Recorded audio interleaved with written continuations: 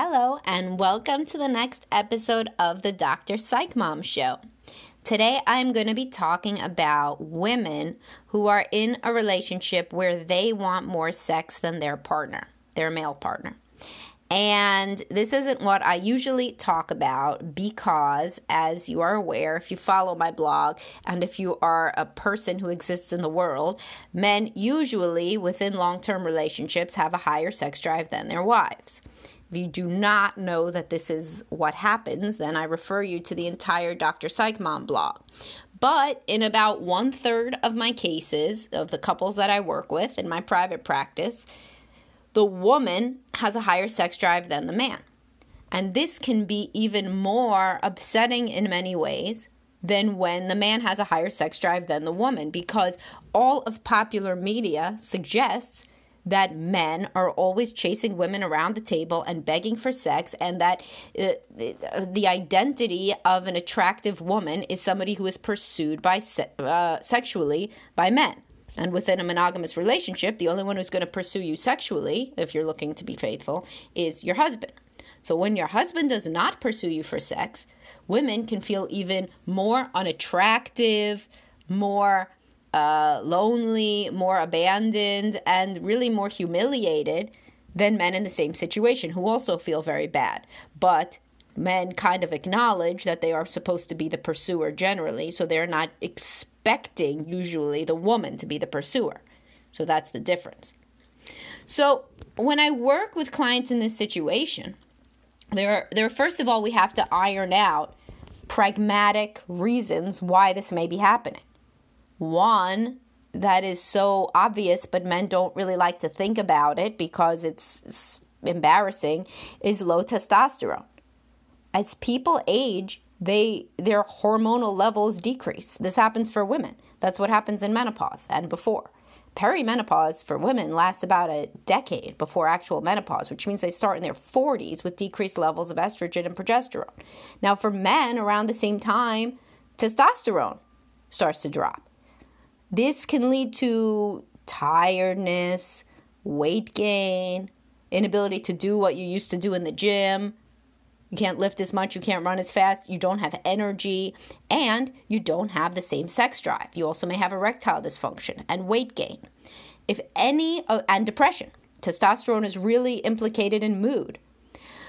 So first thing to iron out is for a man to go to a functional medicine doctor and figure out why what his levels are, and if there's any hormonal reason that he has a low sex drive.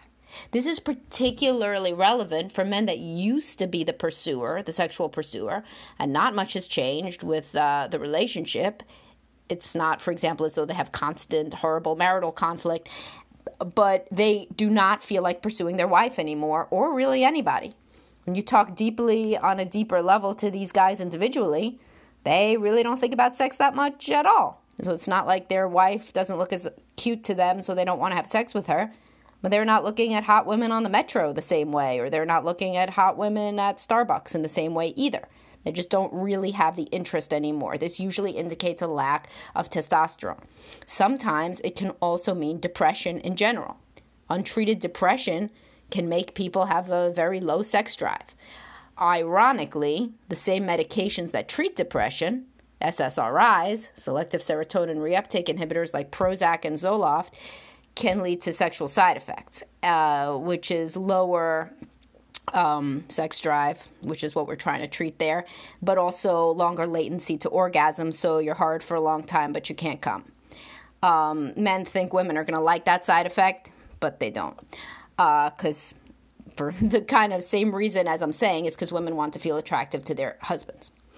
So, all right, so then let's say that you've gone to a functional medicine doctor and they say that your testosterone is low, then you would get put on testosterone supplementation, which makes a huge difference.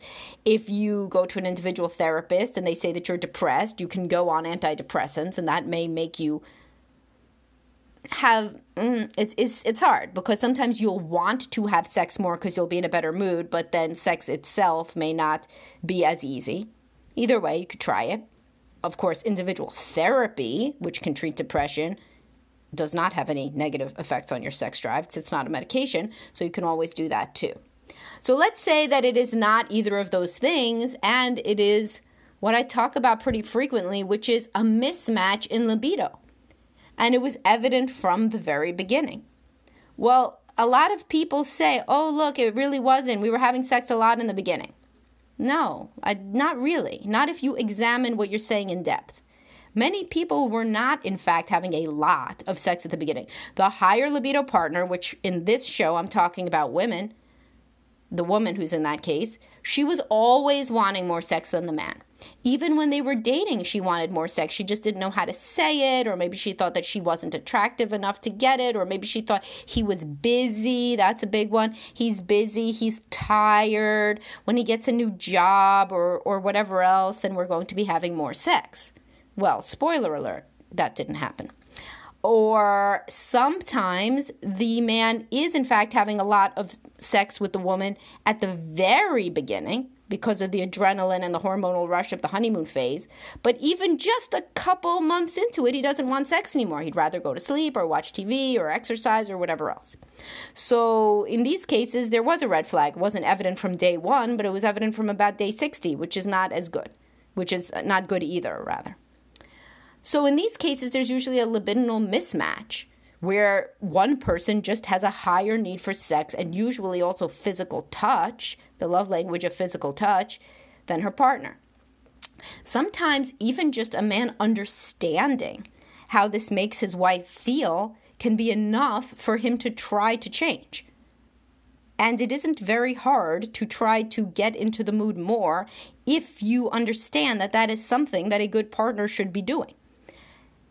A lot of men think, and women too, certainly a lot of women think this, that if you do not have desire, if you're not looking at your partner and wanting to screw their brains out right then it's somehow inauthentic or disingenuous or not organic or even like wrong somehow morally to start to have sex with them. Of course, you should start within the context of a loving relationship. If you know that your partner wants to have sex, of course, you should try to get outside of your comfort zone and start kissing them and start to see what happens.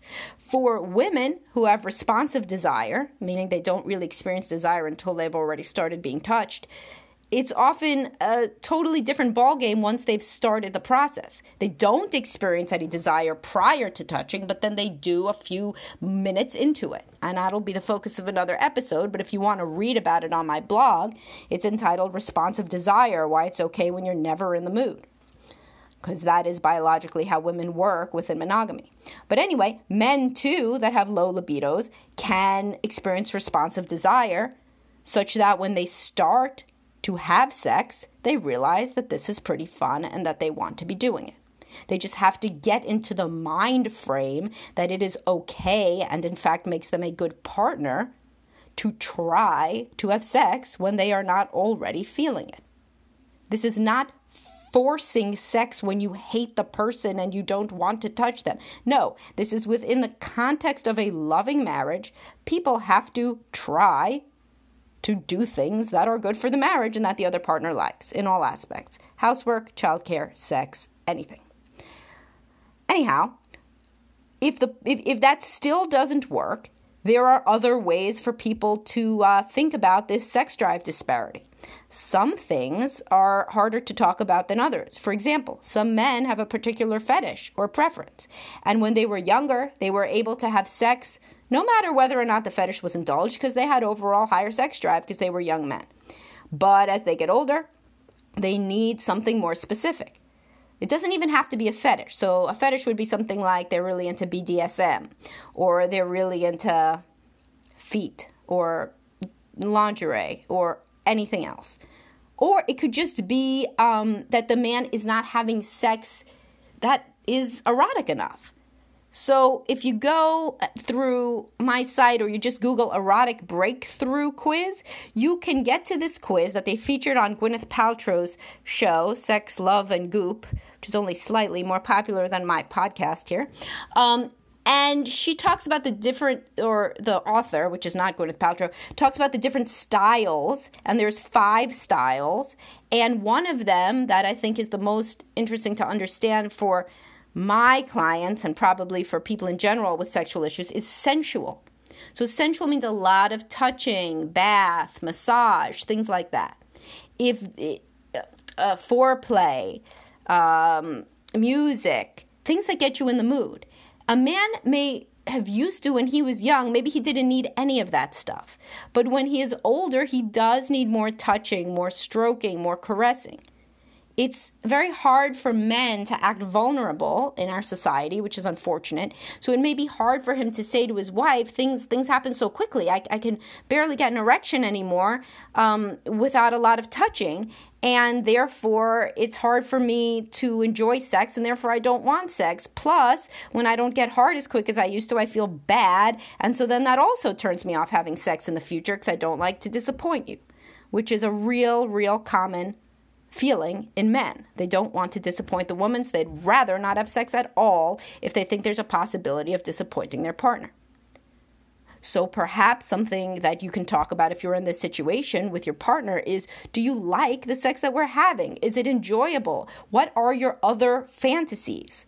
Not fantasies like having sex, have swinging or whatever, but rather fantasies of an extended experience, something more sensual, something more erotic.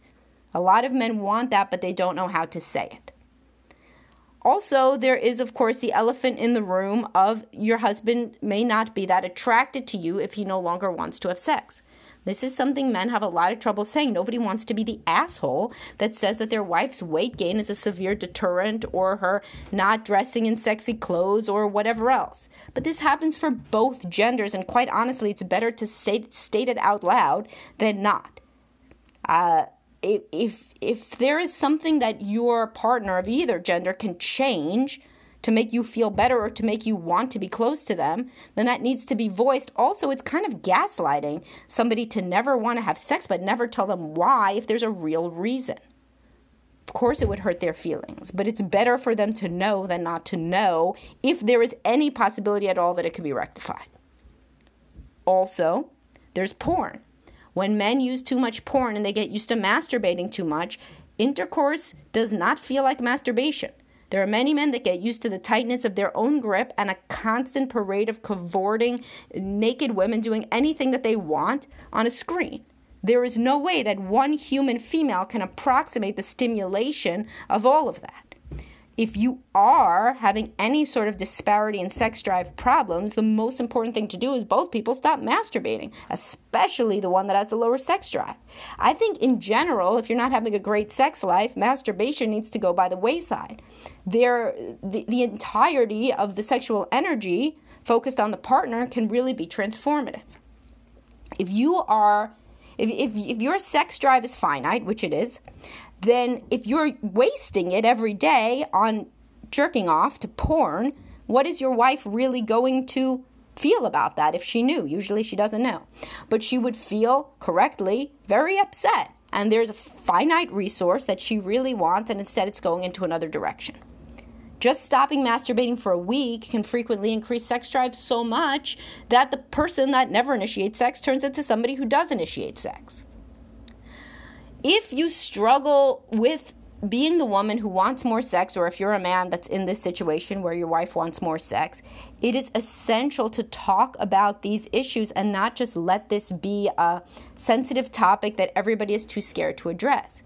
It's terrible for both partners to feel like there's this horrible, secret, shameful part of their connection. Like, for example, people frequently say they go out with other couples, the other couples are joking around about having sex, and this couple feels so bad because they have such terrible sex, or they have no sex at all.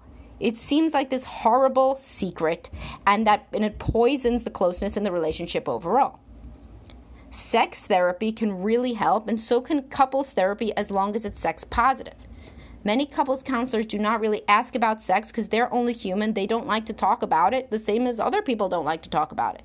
But it is really bad for couples counselors to only focus on emotion and not to focus on sex if sex is any issue. And honestly, I've rarely seen a couple that does not have a sexual issue if they have an emotional issue, and vice versa, at least past the age of being in their 20s.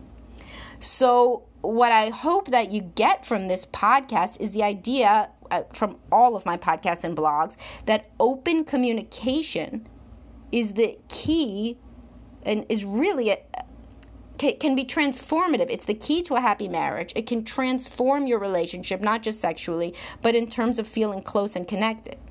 This is a particularly sensitive issue, and if you're a woman in this situation, it is probable that your husband does not really understand how bad it makes you feel and how important it is to you, and how much different your mood would be if you were having the sex life that you want to have or any approximation thereof. People that require physical touch feel starved and angry when they don't get it. They feel frantic and panicked. So if that is you and you are the person that isn't having sex anywhere near how much you want or being touched, because those things go together usually, then you're likely more irritable, more rude, more mean, more quick to anger, everything that your partner doesn't want. And it's unlikely that they really understand how more sex and more physical touch could transform you in that way. I think that if more people were aware of how physical touch is the same in adults and in children, nobody would think that it's something that people should just get over. People seem to think adults should just get over the desire for physical touch, but would never say that to a child who wanted a hug. This is a common theme that I keep coming back to because it's such a good analogy. It seems so cruel to think about denying a child a hug, but then people will deny their adult partner a hug with impunity. So, this can be a good starting point for you and your partner to think about the different ways that you conceptualize sex and physical affection, and maybe even to get started on some ways of repairing or working on this issue, including going to a doctor, going to a therapist, going to a couples counselor, stopping masturbating, understanding the role of porn, understanding the role of really just an open-mindedness is very important. The role of open-mindedness, if your husband can really hear what it feels to you when he rejects you, he may decide to be more willing and to try more frequently to begin a sexual encounter that then he may really end up enjoying. So if you enjoyed this podcast, please let me know. Please suggest other podcast topics and blog post topics. Follow me on drpsychmom.com. Subscribe to this podcast. It's on Spotify so far, and Stitcher, and Anchor, which hosts it. And I'm going to try to get it on Apple soon. So I enjoy making these, so please let me know what works for you and what topics you would like to hear. And have a great day, guys. Bye-bye.